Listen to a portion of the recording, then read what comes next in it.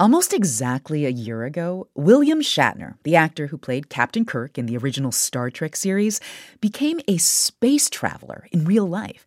And at 90 years old, Shatner became the oldest person to ever fly into space. Minus 10, 9. On the morning of their launch, he and 3 other passengers boarded Blue Origin's New Shepard rocket ship in Van Horn, Texas. 1. They took off at 9:50 a.m., reaching an altitude of 351,000 feet. It was a quick trip. They touched down under a canopy of parachutes about 10 minutes later. Captain Kirk himself, the great William Shatner. In this CNN video, journalists and onlookers greeted Shatner and the other passengers stepping out of the capsule. Blue Origin founder and billionaire Jeff Bezos was there too. Shatner turned to Bezos to tell him how he felt changed by his flight into space.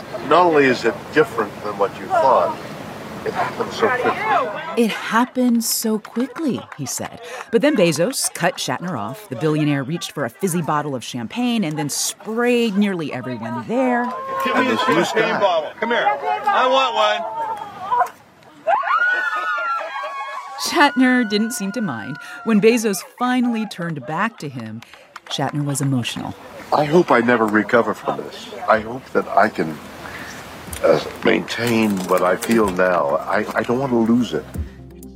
Shatner described how startling it was to see Earth's blue sky peel away, replaced by the darkness, the lifelessness of space. But what you see is black. And what you see down there is light. And that's the difference. I don't know. I can't even begin to express what I would love to do is to communicate as much as possible the jeopardy, the vulnerability.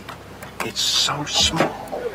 This air, which is keeping us alive, is thinner than your skin. It's a sliver. It's immeasurably small when you think in terms of the universe. Consider this. There's a term for what Shatner experienced, that feeling of awe and vulnerability that comes from the rare experience of seeing Earth from space. It's called the overview effect. We'll hear from the man who coined the term and from William Shatner himself about how his trip to space continues to impact him. From NPR, I'm Elsa Chang. It's Tuesday, October 25th. It's Consider This from NPR. Frank White is an author and philosopher who's spent a lot of time thinking about what astronauts see when they're in space and how that experience can change the way they see the world after they return.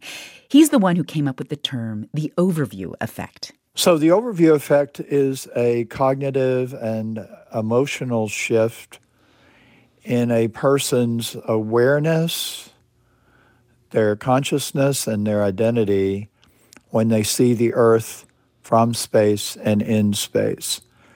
So there's this glowing orb, which is the Earth, and then behind it, there's the infinite universe. White first coined the overview effect in the 1980s. He'd been interviewing dozens of astronauts about space travel and noticed they often said the same things, like that their trip had changed them, that they felt a sense of unity and interconnectedness that they had never felt before, and that the Earth was so much more beautiful than they had ever known. Also, they said, there's this feeling of fragility because it's in a setting that is not friendly to human life. White explains that it's an uncomfortable realization for many space travelers that while our beautiful planet is able to sustain life, in the vastness of outer space, humans cannot survive without special equipment. More than one astronaut comes back realizing how incredibly precious the Earth is, how unique it is. There's no other planet like it in the solar ecosystem that we know of.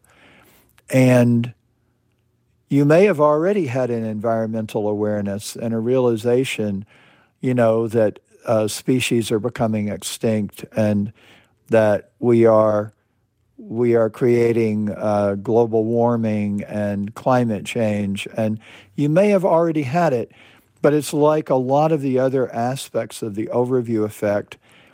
The experience of it is more powerful than the intellectual knowledge of it. In other words, astronauts may know that the Earth is fragile before leaving the planet, but seeing the planet from space can turn that knowledge into a feeling of responsibility, a sense that this tiny blue dot is our only home and that we must take care of it. It's an experience White hopes many people will get to have, including himself, whenever he actually makes it into space. I'm actively working to get there. I've entered contests, and I'm also talking to various carriers about it. And I'm working on it.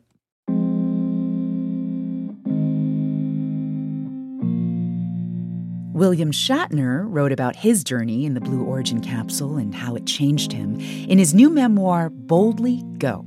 He told me that he didn't want to play with the weightlessness the way he had seen others do in footage of past space exploration.